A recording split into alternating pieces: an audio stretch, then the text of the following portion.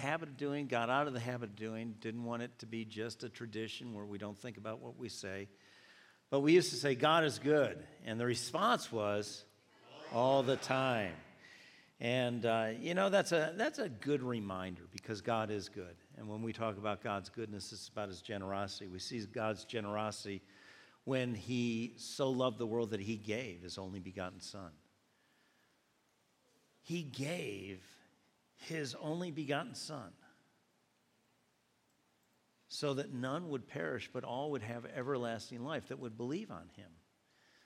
Now, think about that. Think about the generosity of God. He gave his son for people that didn't know him, didn't care about him, and were doing things against him, that were actual enemies.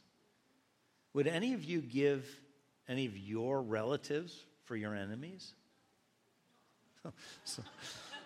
I thought about that for a second. I thought, hold it, we could get in trouble here. But if you had great relationship, you loved your relatives, every one of them, you wouldn't want to give them away to your enemies for your enemies. And yet God so generously gave his son. And the Bible says if he didn't withhold his son, what good thing will he withhold to those who walk uprightly? And it's not that he withholds anything, but we hinder ourselves from receiving the things that God has for us. The Bible says God has given us. Now, is that past, present, or future? Past. God has. It's a done deal. God has given us everything that pertains to life and godliness. Everything that pertains to life and godliness, then how come we aren't having abundant life? Because there are choices that we make. We have a freedom now in Christ, whom the Son has set free is free indeed. But that freedom, when we use it for something other than what God intended, it hinders and diminishes what God has planned for us. It actually robs us. And we've been learning about how good God is, how generous God is, how much God wants even more in our lives than we could ever imagine in our own.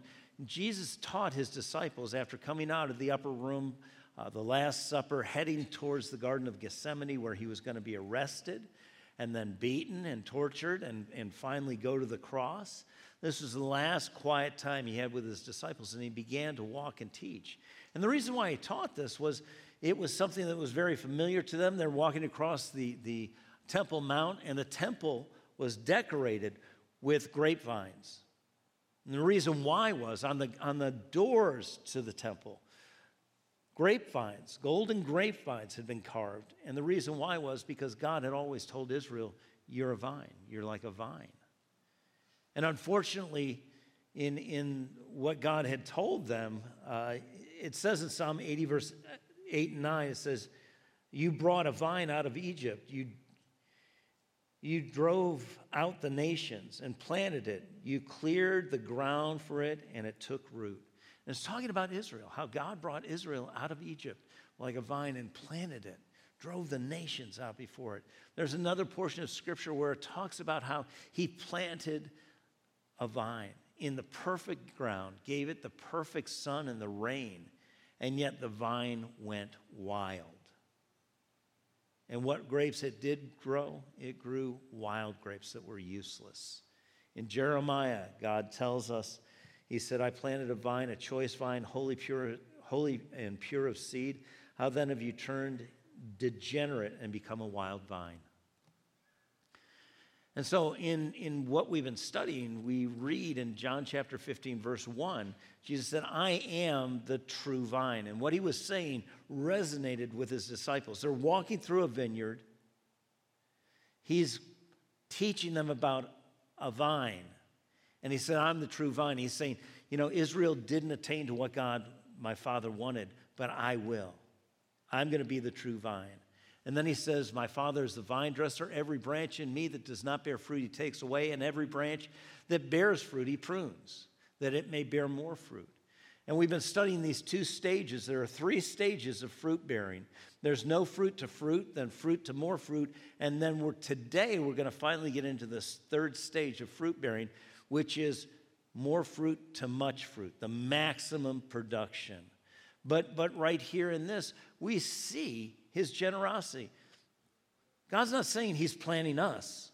He's saying, I've already planted my son. My son has become the vine. You're going to grow out of him. You don't have to establish these roots, break through the ground. You just have to stay connected to him. And on top of that, you don't have to take care of all the things that are necessary to make sure your life is right. There is someone who's going to work with you, the vine dresser, who is who? God the Father. So we've got God the Son, God the Father, that is going to work with us, because this is about a partnership. Everything in the Christian life is about a partnership. It's not us trying to prove to God that we're worthy to get what he freely gives. That's the way of the world. The way of the world says, you got to prove your worth. Are you worth it for me to give you my time? Are you worth it for me to share my dreams with? No, no, no. God says you are priceless because I gave something priceless in exchange for you. I gave my son. And so he's showing us that there is a partnership. God gives the big part, we do the little part. Aren't you glad? Because we can't do the big part, and he won't do the little part. So we each have our part, and that's why this is a partnership, and it's so important. And so the first stage that we've looked at was the stage where it says if we have no fruit, to go from no fruit to fruit, that first stage is he lifts us. This says takes away, but it actually means, in a better translation, lifts up. And what he does is he lifts us up. He does it through chastening. We found out chastening in Hebrews chapter 12. That word is not one we like, but it's one we need. When we find out the definition, we realize we all need it because we've become a part of a new kingdom. And in that new kingdom, we need to be educated. We need to be instructed. We need to be mentored, tutored, nurtured, trained, corrected, and disciplined. And that's what chastening means. And when it says disciplined, that discipline means to bring to a place of order and obedience. How many of you know that we are not always obedient to God? And our lives aren't completely in order. I'm telling you right now, I need more order in my life, because the more order you give, the more productive you become. And God wants you to be absolutely maximizing the production in your life. And the only way we can do it is through him. And that's why this discipline is necessary. And this first aspect, when he lifts us up, when he disciplines us, it's about removing active sin in our life. When we get saved, we're forgiven. We're a new creation in Christ. But how many of you know the old type of habits and things that we do that are not life-giving continue on if we let them? Right? Yeah, absolutely. We continue to do what we did before, even though we're free to choose something else because it's become familiar or it's become desirable. You know, sin has pleasure for a season. And so this act of sin that's still in our lives, God wants it removed. We have to repent, turn around, and go another way. We release that sin to be able to follow Jesus. Because how many of you know you can't follow sin and Jesus at the same time? Hello? And so in that first stage, it's about God putting his finger through his word and by his spirit on the sin in our lives. And the reason why is God is not a killjoy. As much as you and I think sin is great, sin, the Bible tells us, has pleasure for a season, but what sin ends up in is what? Death. It brings death. And so God loves you and me and everyone so much. He doesn't want death working in us. That's why he sent his son, so that life would work in us. Abundant, overflowing life, unending life. And so that's why the first thing that God begins to do in our lives, he begins to help us recognize, because this is God initiating this. God initiates the discipline. He says, that's got to go because it's killing you. It's killing your relationships. It's killing your production, your productiveness. It's killing your joy. It's killing your peace. And so he puts his finger on it, but that's where he initiates, but we have to choose to participate. But if we don't participate with God, what God's pointing his finger to, what he's revealing to us that needs to be removed in sin, the act of sin in our life, then we ignore God. And when we ignore God, we basically put God on the sideline and say, don't touch that. And then sin is able to produce what it produces. And it breaks God's heart. And it destroys our life. And once we start in there and understand these three stages are always ongoing in our life, we're never going to get to the place where we're not struggling with sin. Sin always has a pull on us, just like gravity. You don't feel gravity all the time. You see it active sometimes, but most of the time we are unaware of gravity's presence even though we see it. And we are unaware of the pull of sin in our lives even though we see it. It is pulling on you, but there's also God. God, the Bible says the goodness of God leads us to repentance. That goodness of God, that love of God is pulling us too. And we choose what we're going to allow ourselves to be pulled by. Are we going to be pulled by God and his goodness and his love? Or are we going to be pulled by sin? If we're pulled by God and his goodness and love, then we're going to get what God has for us, which is abundant life. If we're pulled by sin, we're going to get what sin has for us, which is death. And so he deals with that sin first. And then the second stage, we see it says, every branch that bears fruit, he prunes so it can bear more fruit. That second stage is pruning. It's where God deals with the self in our life. Because when we continue to grow in God, when we come into the kingdom, we've been running and gunning, doing our own thing, doing what we think is best, doing what everybody tells us is right, and it's really self-motivated. And now we're in a kingdom. This kingdom, who is the king of? God, right. And now self has to take a back seat to the Savior. He's supposed to be the one guiding and governing us, not self anymore, because we betray ourselves. We choose a lot of things that are good, some things that are bad, some things that are kind of neutral, but what it does is it, in essence, divides our life. Our attention, our affection, our allegiance, our resources, our time, our passion, our love. And we're supposed to love God with how much of our heart? All. And God was setting us up this morning with the songs, with things that Jordan shared this morning with us. But that's where God wants it all, not because he's selfish, he's selfless. He wants the best for you, and he's the only one that can give you and me the best. And until we give him ourselves, we can't have what he has. And so the second aspect is pruning. It's a removing of self-reliance, self-dependence, self-motivation, and self-determination, all those self things. Because Jesus said, if you're going to be a follower of mine, the first thing you have to do is deny yourself. And that's tough because we don't want to deny ourselves. We want what we want. You know, there's a song, and I don't know who sang it, and I don't know the whole song, and I promise you I won't sing it. Aren't you glad? But the song goes, I want it all. I want it all. And I am singing it. And I want it now. Isn't that kind of our anthem? It's the anthem of humanity. I want it all. I want it all. I want it now. But what we want is not always the best. Even when we want good, good doesn't always turn out to be the best. What's the enemy of best? Yeah, I gave you the answer. Good. Good. If you will settle for good, you'll never have God's best. And God always wants you having the best. And the best you have right now, God has even better. Because God wants your life going from glory to glory to glory. The more your life is blessed, the more you can bless other people's lives. It doesn't end with us, but we have to be a conduit to receive the best from God so we can give the best from God to other people. So that they can begin to see the goodness of God and be drawn to him.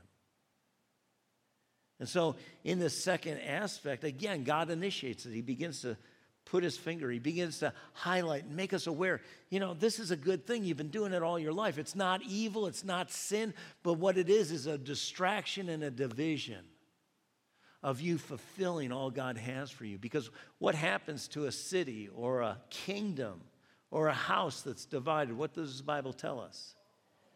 yeah, it'll fall. It won't stand. But you know what? It works down to the next level too. A life divided won't stand. And that's why we saw in Jesus' life, his life was not divided. He came for a purpose. His purpose was to do not his own will, but the will of the Father. Not to please himself, but to do everything that pleased the Father. And if that's Jesus' life, isn't he our example? The Bible tells us in Colossians, I believe it's chapter 3, we're to be imitators of God. Well, the only God that we've ever seen is Jesus.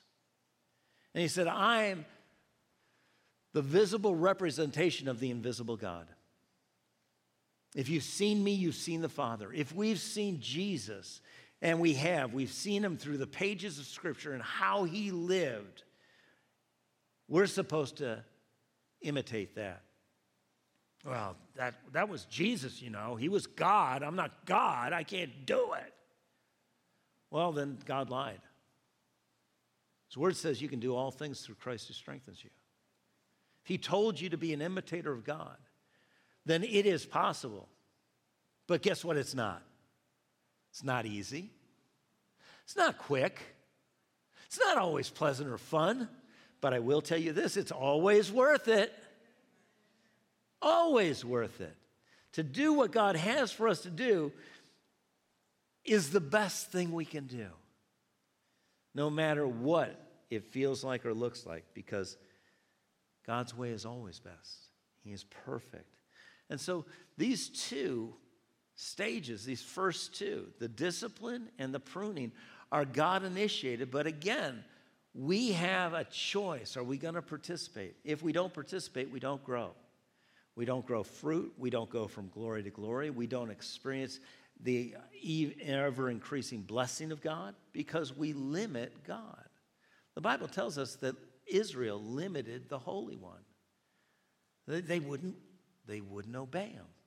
They wouldn't follow him. They wouldn't do what he said. And it still works that way today. And that's why we need the discipline. We need the pruning. And then it goes on to verse 4 and 5. It tells us this. This is the third stage, and the third stage is not God-initiated.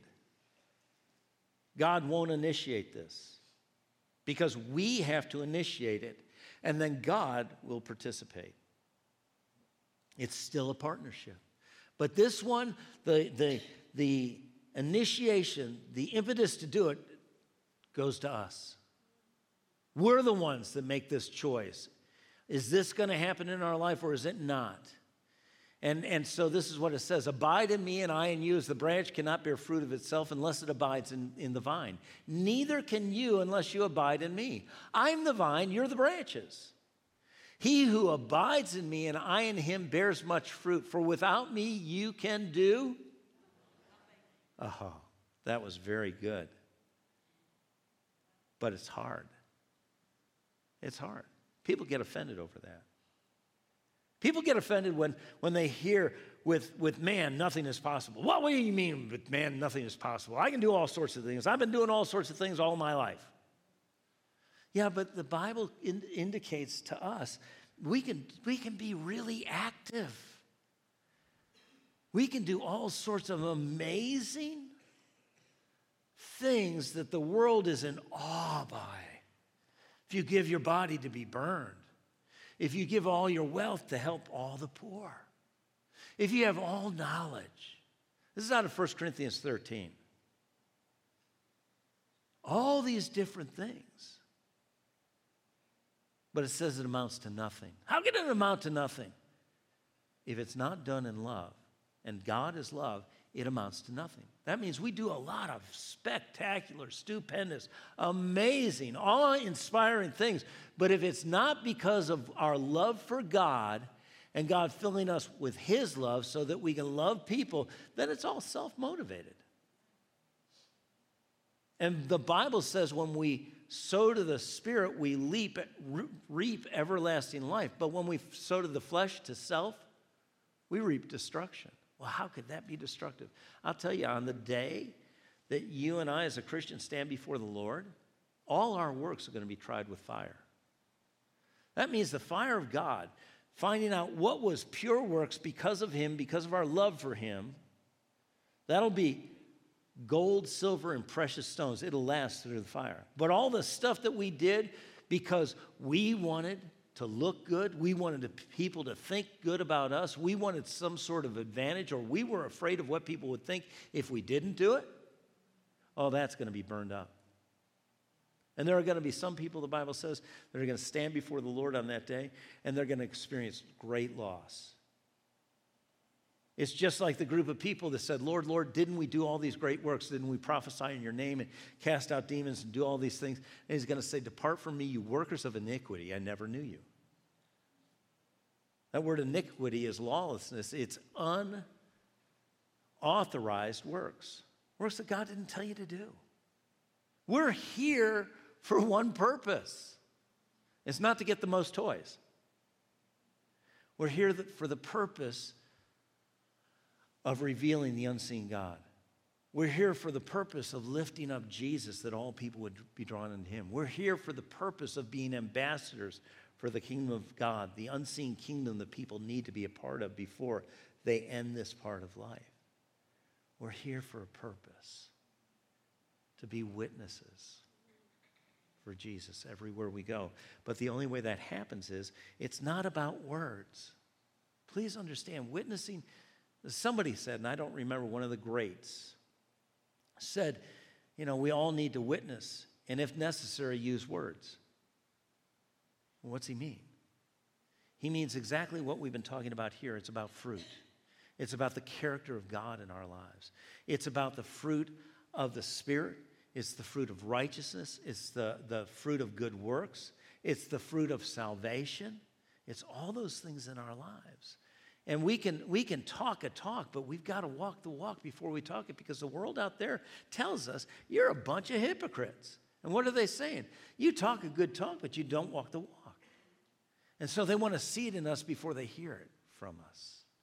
And this fruit is what causes them to begin to see and experience God and his kingdom. And that's why we need to have these different stages at work in our lives. And understanding all three of these stages are continuous in our lives. There's always going to be God disciplining us, realigning us. There's always going to be God who is pruning us. And God is going to want us to abide. That word abide, that's a very, very important word. And the word abide means this: to stay in a given place, state, or relationship, to stand firm or steadfast, to continue to persevere, to endure, to remain and not depart, to dwell or make a home, and to be present continuously and consistently. Now, we'll get back to that. But going on in this, he says abide. Abide in who? In him. In him. Because we can abide. We can make our home. We can endure and be consistent and be present in a lot of things. And we've proven that. We've proven that. But what's he say? If we don't abide, then we can do nothing. And who is our example in the Bible? Jesus. And in John chapter 5, verse 19, Jesus said these words. He answered and said to them, most assuredly, I say to you, the Son can do nothing of himself, but what he sees the Father do, and whatever he does, the Son does in like manner. So Jesus himself said, I can do nothing of any lasting value, of any eternal importance of myself. And if Jesus said that, and he made the reference point, I'm not doing these things that I want.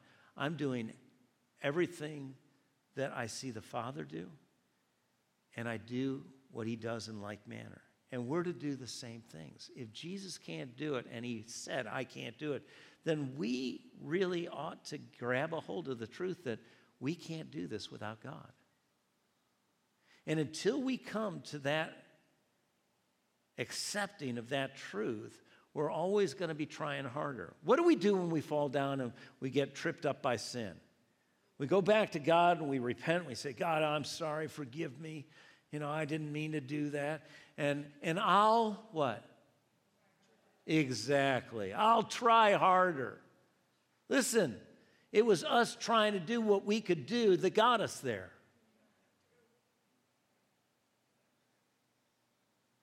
It's not about trying harder, working more. It's not about us. With us, what's possible? Nothing. With God, what's possible? All things. And that's why it's not about trying. I can't try hard enough, work long enough to make God's work happen. But I can partner with him and trust. I can trust him. When you trust somebody, how do you interact with them? You rely on them. You look to them for help and support and strength and encouragement, right? If you trust someone, do you take their guidance? Yeah. And especially if that person is a lot smarter than you in whatever it is you need the guidance in. Well, I've got to tell you, there's somebody a lot smarter than you and me and all of us put together in every area, and he's willing to give us guidance. But are we going to trust him? See, that's what abiding is part of. It's about being present, being reliant, being given to God. It's making that connection sure and secure and never ending. But there are all sorts of things in our life that pull us away from God. Sitting right here this morning, whether you're at home or you're here, all of a sudden a thought comes in your mind and you're thinking about this week and what's ahead and how I got to take care of that, and you're being robbed of what God has for you right now.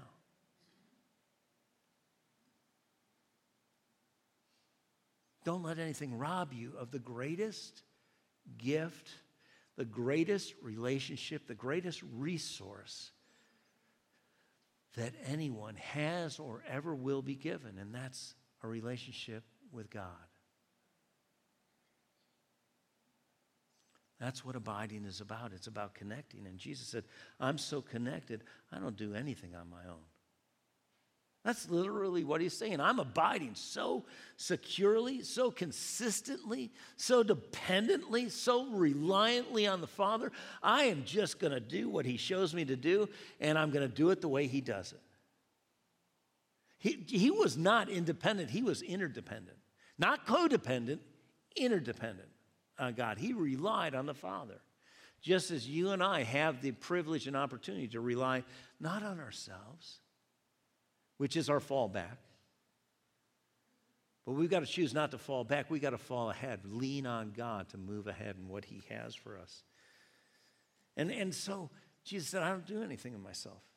Do you realize that in this world, it is saturated with sin, destruction, all sorts of things.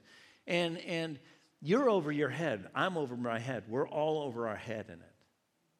But what happens when you get to the place, and let's put it in another situation, you're swimming, and you get to the place where you've been swimming long enough and you get so tired you can't swim anymore. What's next? Yeah, you drowned. You sink and drown. There are people that are sinking today. You may be one of them. You've been trying so hard for so long, and you're so worn out. You can't do anymore. Now, in the water, what happens when that happens? If you're at a pool or a shore where there's somebody sitting in a stand. Somebody what? Yeah, that's right, Kalani. Somebody comes save you. Who comes to save you? Yes, the lifeguard. Good job. The lifeguard comes. Now, I was sharing this in the first service. There were 3 lifeguards in the first service. I don't know if there are lifeguards here, but if you are, I'm trying to tell you what I know. I was never a lifeguard, so I've talked to lifeguards. All right, so that's my reference point. But the lifeguard comes. And when a lifeguard approaches somebody drowning, do you know what they say first?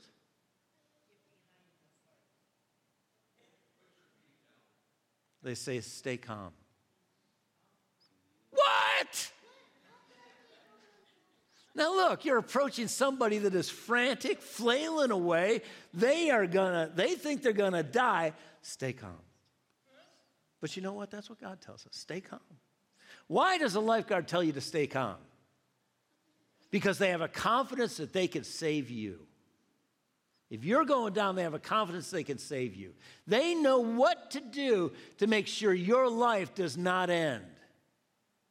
Is that true? Right. I want you to know you have a lifeguard. His name is Jesus. He jumped out of the tower of heaven and dove into the cesspool of the earth. And he swam right up to you. And he's saying, be calm. Now, at that point, what if this is going to work, what's going to have to happen? What is the person that's feeling like they're drowning going to have to do? Listen, rely on, trust, depend on this person that's come out to save them. Do they interview them? I don't know you. Where are you from? What's your background? How many lifeguarding courses have you had? How many people have you saved? Oh, not enough. Please send another person out. Oh, no. No, they know they're desperate. They're not waiting for another person. They're not going to ask all the specifics. They are either going to fight this lifeguard, and do you know what a lifeguard does if somebody that they're going to save fights them? They go underwater. Why do they go underwater? Because they're going where you don't want to go. You'll let go. Eventually, you'll let go until you're willing to just surrender and be connected with the lifeguard, letting the lifeguard have control. I'm telling you, your lifeguard needs to have control. And when we abide, when we surrender, when we rely, when we trust, when we depend on God, He's in control. Because we can't make it back to shore. We can't make it through this life without Him. And the moment we think we can, we start doing our own thing. You know, look at me. Look at me. I'm swimming. Look at me. I'm swimming. Yeah, but you're going to get to the place where you can't touch. And you've got to have somebody help you. That's why God came into the world. And not only did He come into the world, He came into your life. He came to reside and live in you. That you would never have to try to do anything on your own again. Try harder. All of a sudden, we feel the weight of responsibility come on us. And the enemy gets right in there, and he says, you know what? You didn't do so well last time. Oh, and remember the time before that? And the time before that? You haven't done well at all. Why do you think this is going to work out well? And all of a sudden, we start to get anxious and nervous. But if we rely on God, He can come and say, well, he didn't do. Well, he did, but. And he didn't do, well, yeah, he did that too. He's never failed. Your lifeguard's never failed. Oh. If you knew that who was right there to take care of you was the best swimmer in the world, how would you react?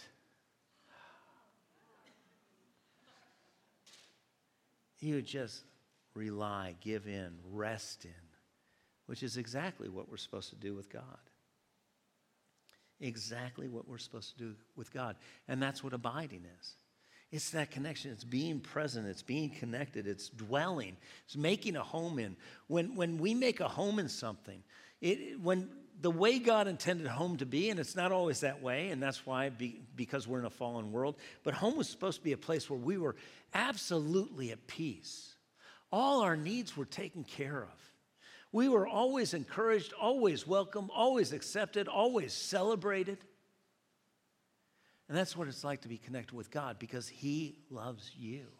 Now, I didn't say everything you do is celebrated, everything you do is accepted, but you are. And the reason why is because God knows some of the things that we do are limiting him. Those first two stages are making room for us to allow God, when we connect with him, to flow and flood our lives so fully that we experience this supernatural, abundant life. And God has that for every one of us, but we choose how much of God is going to flow into us because we've connected and relied on him. We've abided in him. Do you know how close God is to you today? I know how close God is to every one of you today. As close as you've let him be. If we've taken parts of our lives and we said, no, then God isn't going to violate your choice to limit him. And we will not experience the abundant life in those areas. And it's not the devil, and it's not somebody else, it's us that's chosen that. And that's where it's important that we abide, we stay connected. John the Baptist, Jesus spoke of John the Baptist, who was his cousin. And he said, John the Baptist is the greatest of all that preceded him, all the prophets that preceded him. John the Baptist was the greatest. And John the Baptist said, in John chapter 3, verse 30, said these words. He said, he must increase and I must decrease, talking about Jesus. As great as he was, he said, I have to decrease. I must decrease. He must increase. Not, he must get a little more. I must give up a little more. No, I have to decrease to the place where the scripture says, it's no longer I that live, but Christ that lives in me. And this life that I now live, I live by the faith in the Son of God. If you and I are going to live this abundant life, if we're going to experience what God has for us, we've got to do it God's way. We can't have what God promised doing it our way or anybody else's way for that matter. We can't do it the world's way and expect God's promise to come to pass in our life. We can't do it our way and expect God's promise to come to pass in our life. If we do it God's way, then God's promise will be fulfilled in our life. But that's the pull of the world and of sin and of self. Self thinks we know what's better. We know this is going to be really good. And God's putting his finger on that and saying, that's got to go. I know it looks really good, but it's not really good. It's dividing your life. Allow that which goes out. The sin that is taken out of your life, the act of sin, what you're using, resources, time, attention, affection, let that now connect with God. The good stuff that's not necessarily the God stuff.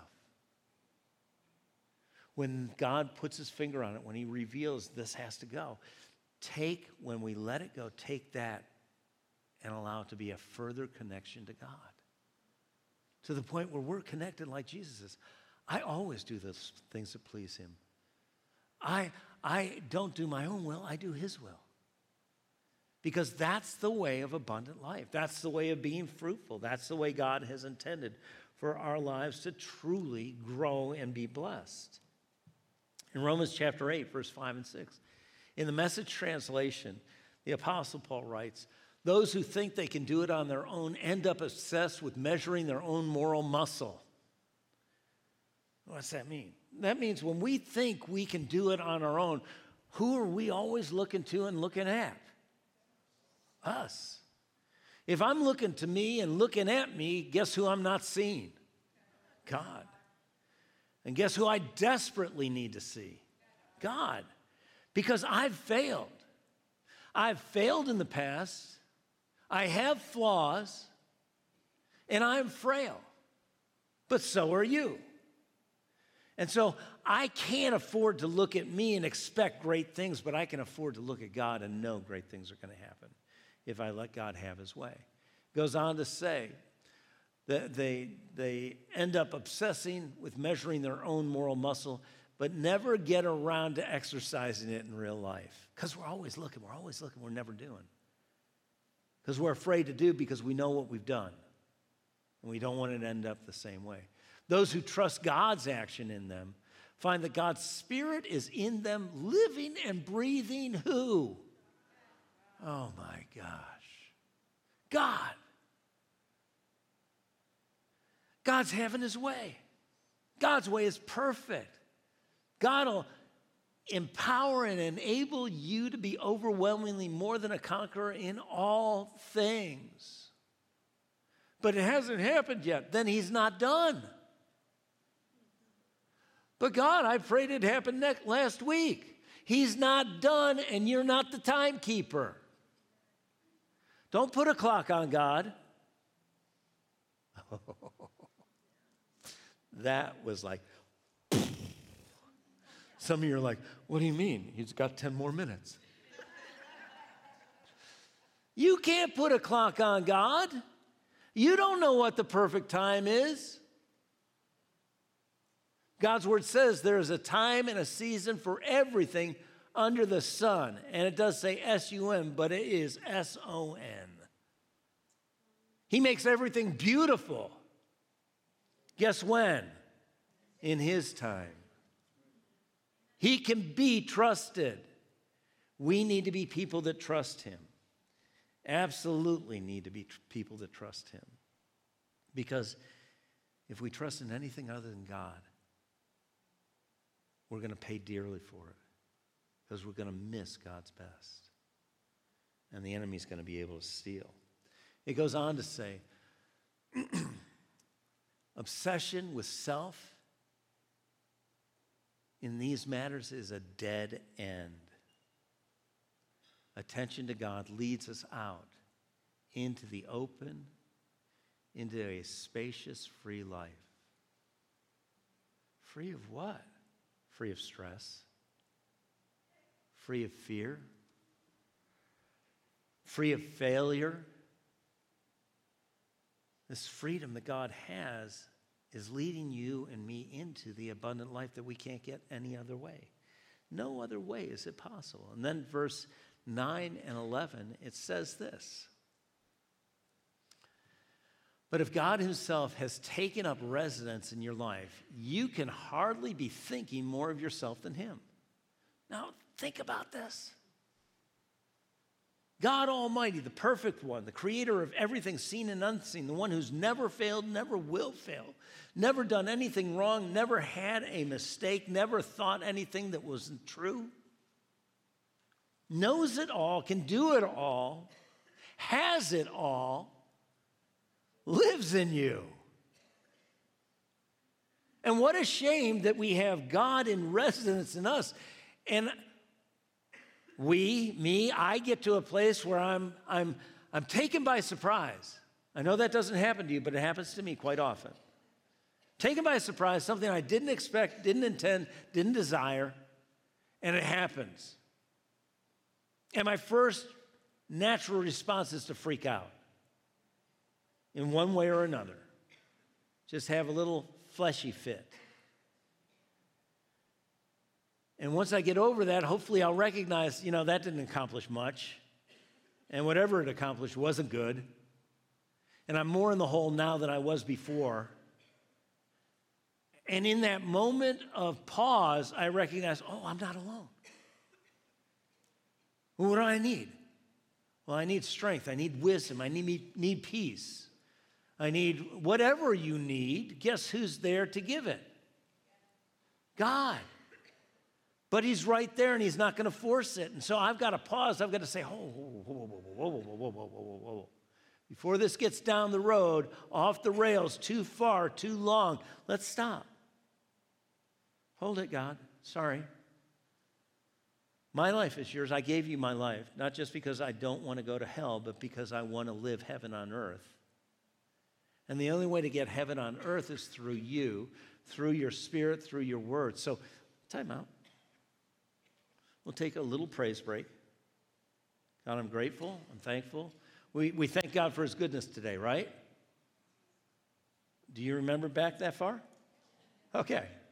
Because he's been so, so good all the time, and we don't even know the fullness of how good he's been to us. We're going to get to heaven, and we're going to weep because we're going to see how good God's been to us.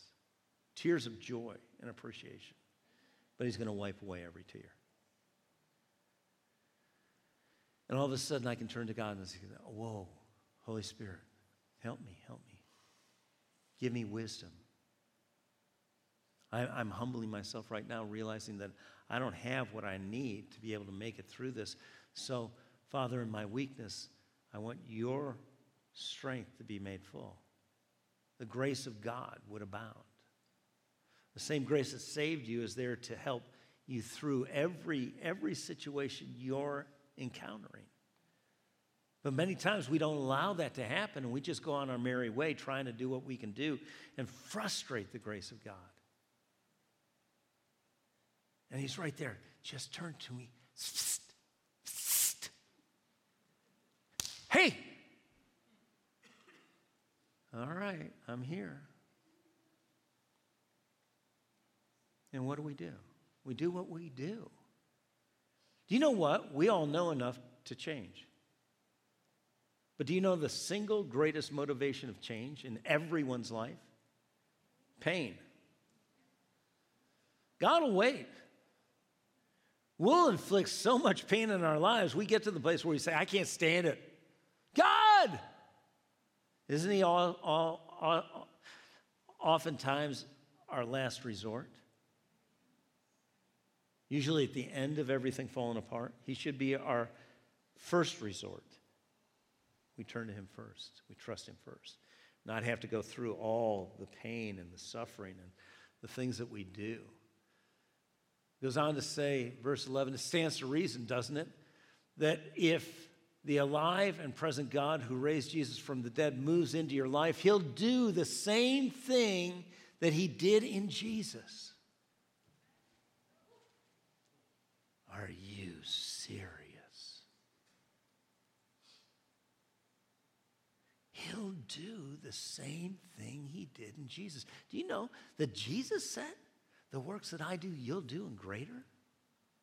Well, if you're going to do the works Jesus did and greater, you're going to have to do them the way he did it. How did he do it? I always do those things that please my Father. Everything I see my Father do, I do in like kind. You're not going to do it because you have so much Bible knowledge. Not even so much prayer. Is reading the Bible good? Yeah, it is. It's very good. It's necessary. Is praying good? Yeah, it's good. It's necessary. It helps us. But what's best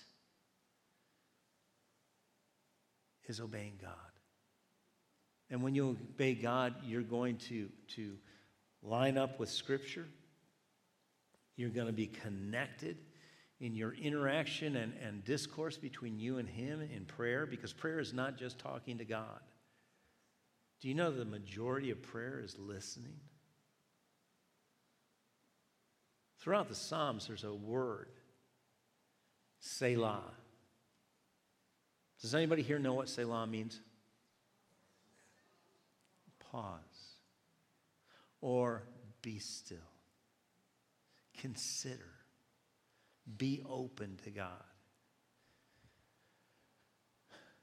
He'll do the same thing in you that he did in Jesus. Bring you alive to himself. When God lives and breathes in you, and he does, as surely as he did in Jesus, you are delivered from that dead life. With the Spirit living in you, your body will be as alive as Christ. Wow. And what do we need to do? We need to abide. We need to connect. We need to be present with God. We know that in our society right now, we're around people, but they're not present.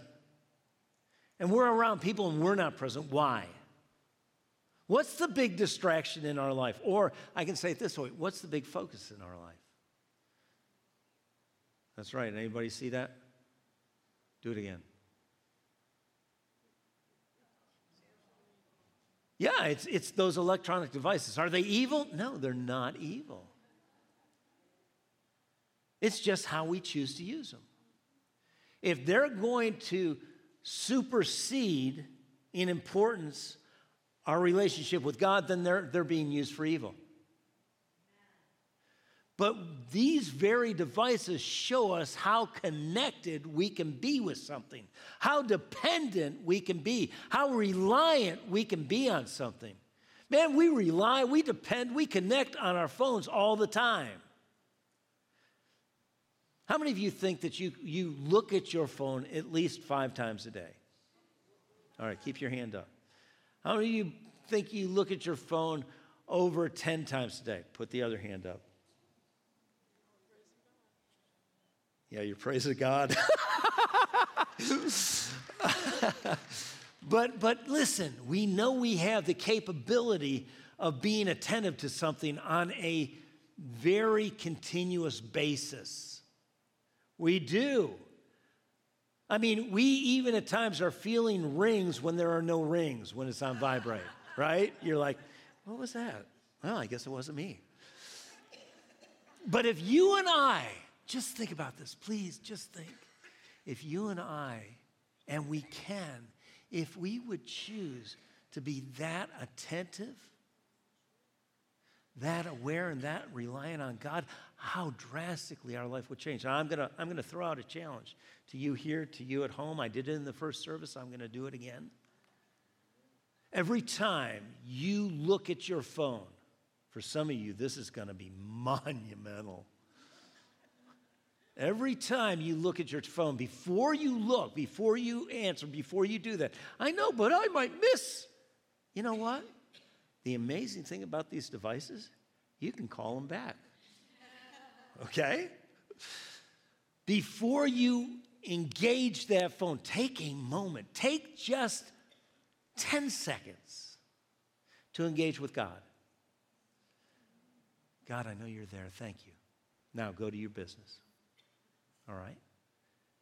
And if you dare, if you're daring,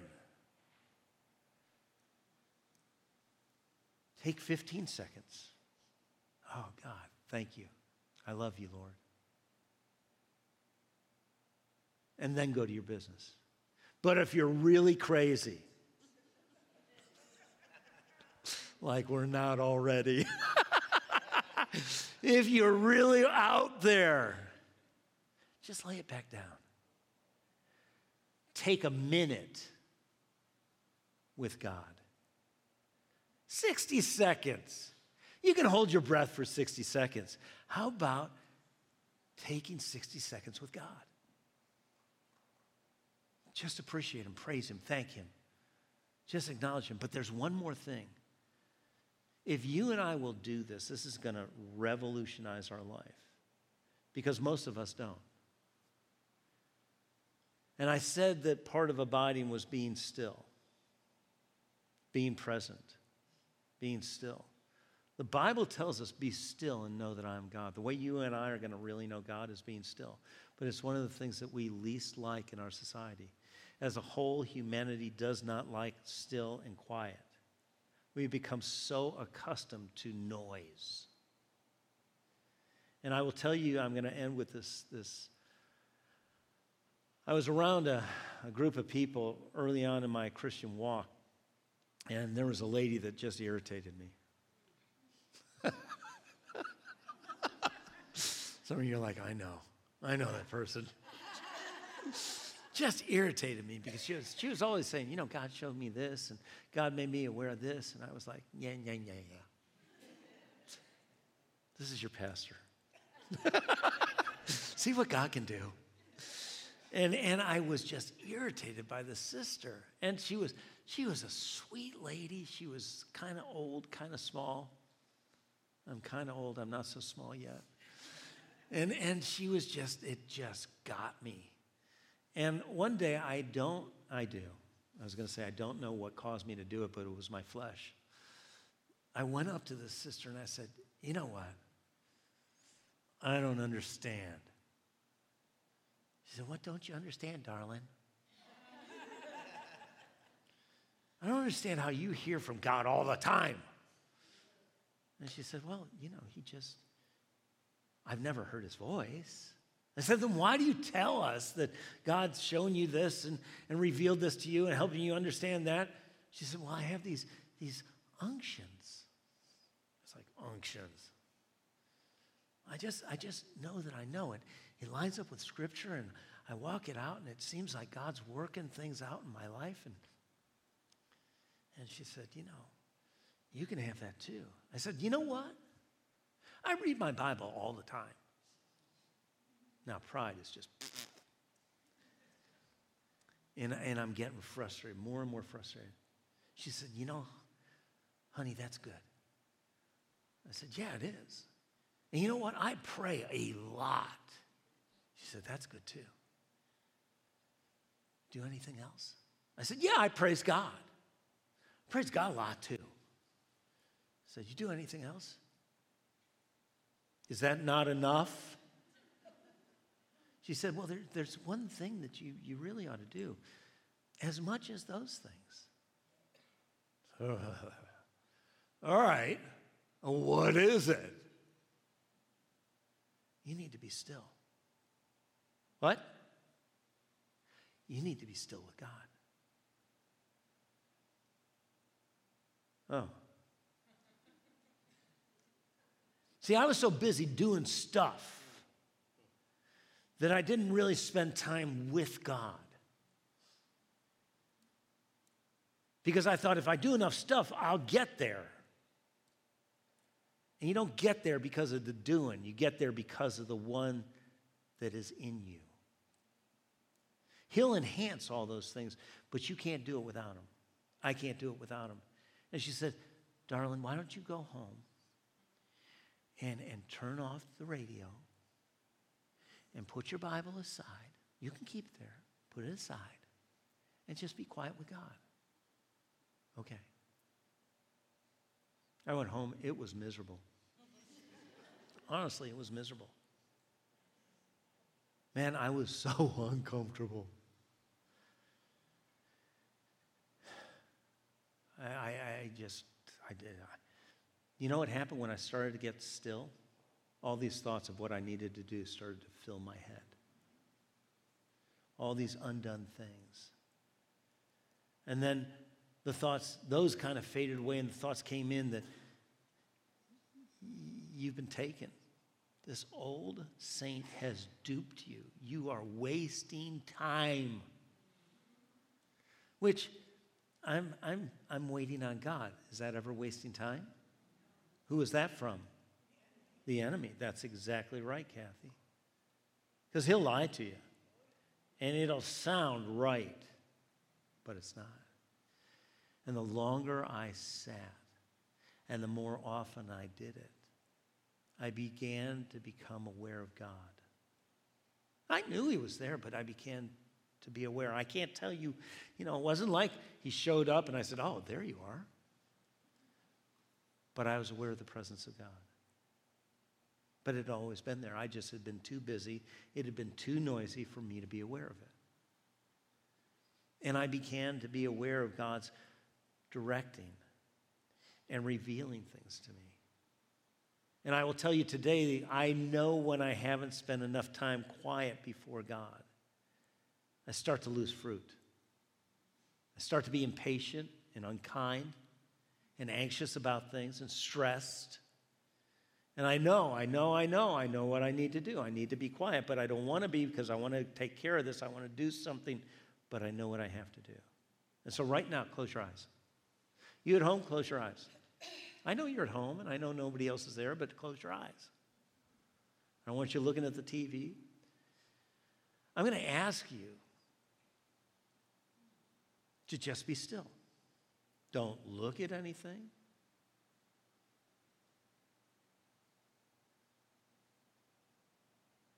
Don't look around.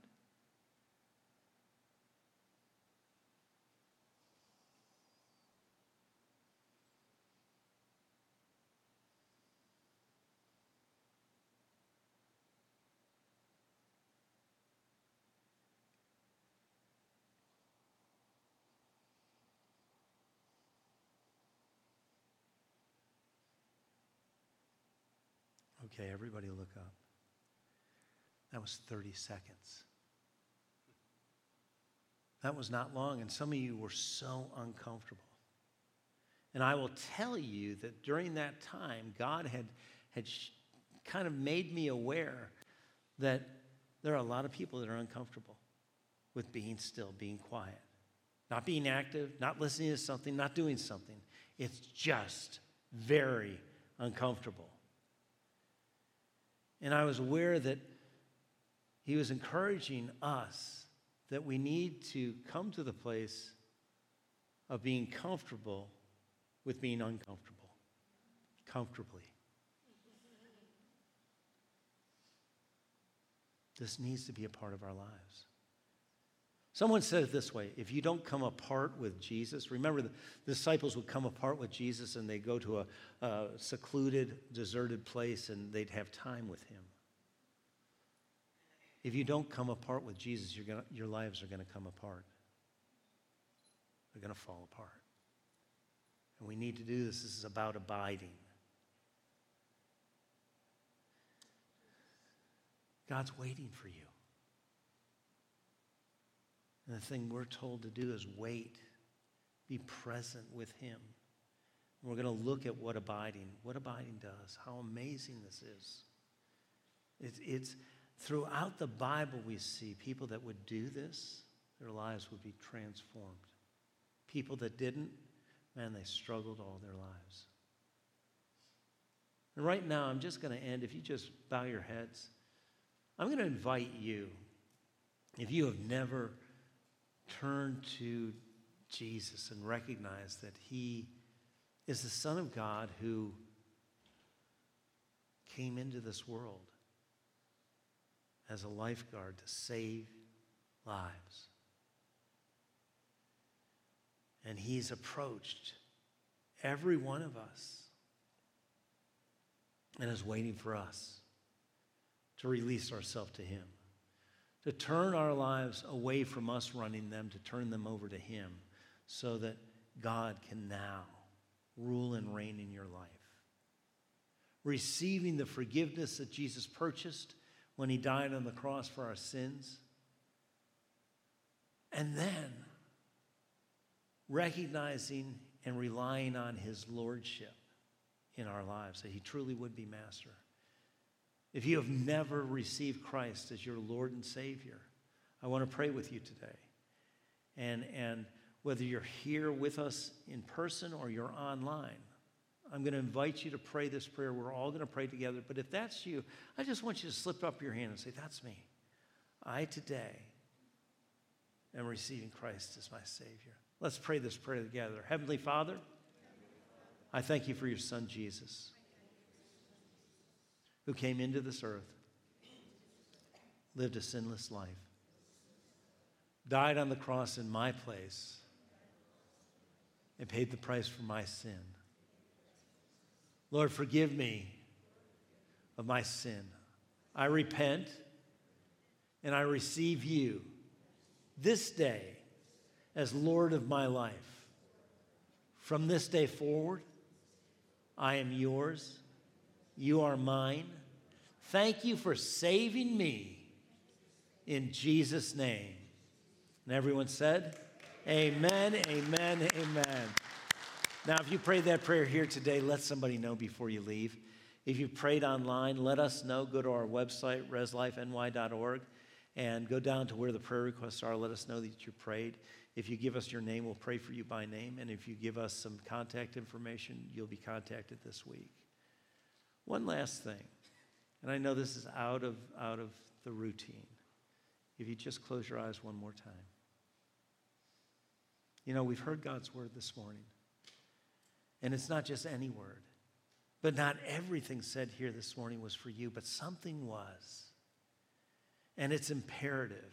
It's essential that you recognize what it was, because God is giving you what you need before you know you need it.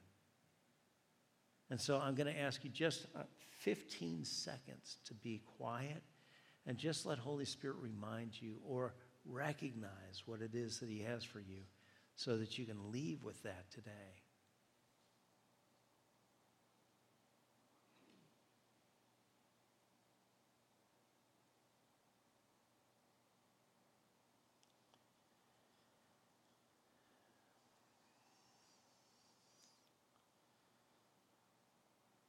Father, thank you for your word. Thank you for your Spirit. Thank you for your work in our lives. Help us hide this word in our heart that we wouldn't sin against you. We thank you for the Rhema word today that is the exact thing we need before we realize we need it. It may be for us, it may be for someone else, but Father, we thank you. We thank you that you give us freely and fully everything that pertains to life and godliness. And this week, Father, thank you for your presence and residence in us by your Spirit. We want to be led by the Spirit of God, not by anything or anyone else. We thank you for going ahead of us and preparing the way and being our rear guard. You're always with us. But Father, you're always working to bring your plan to pass that's for good with a future and a hope in our lives. So Father, have your way. We want you to truly be master and Lord of our life. Lord, we thank you for the good work that you've begun, that you're faithful to complete. But it's a partnership. Help us to choose you. Choose your word, your way, your life, that we would walk in this new and living way. And we thank you, Father, for it. In Jesus' name, and everyone said, have a great week.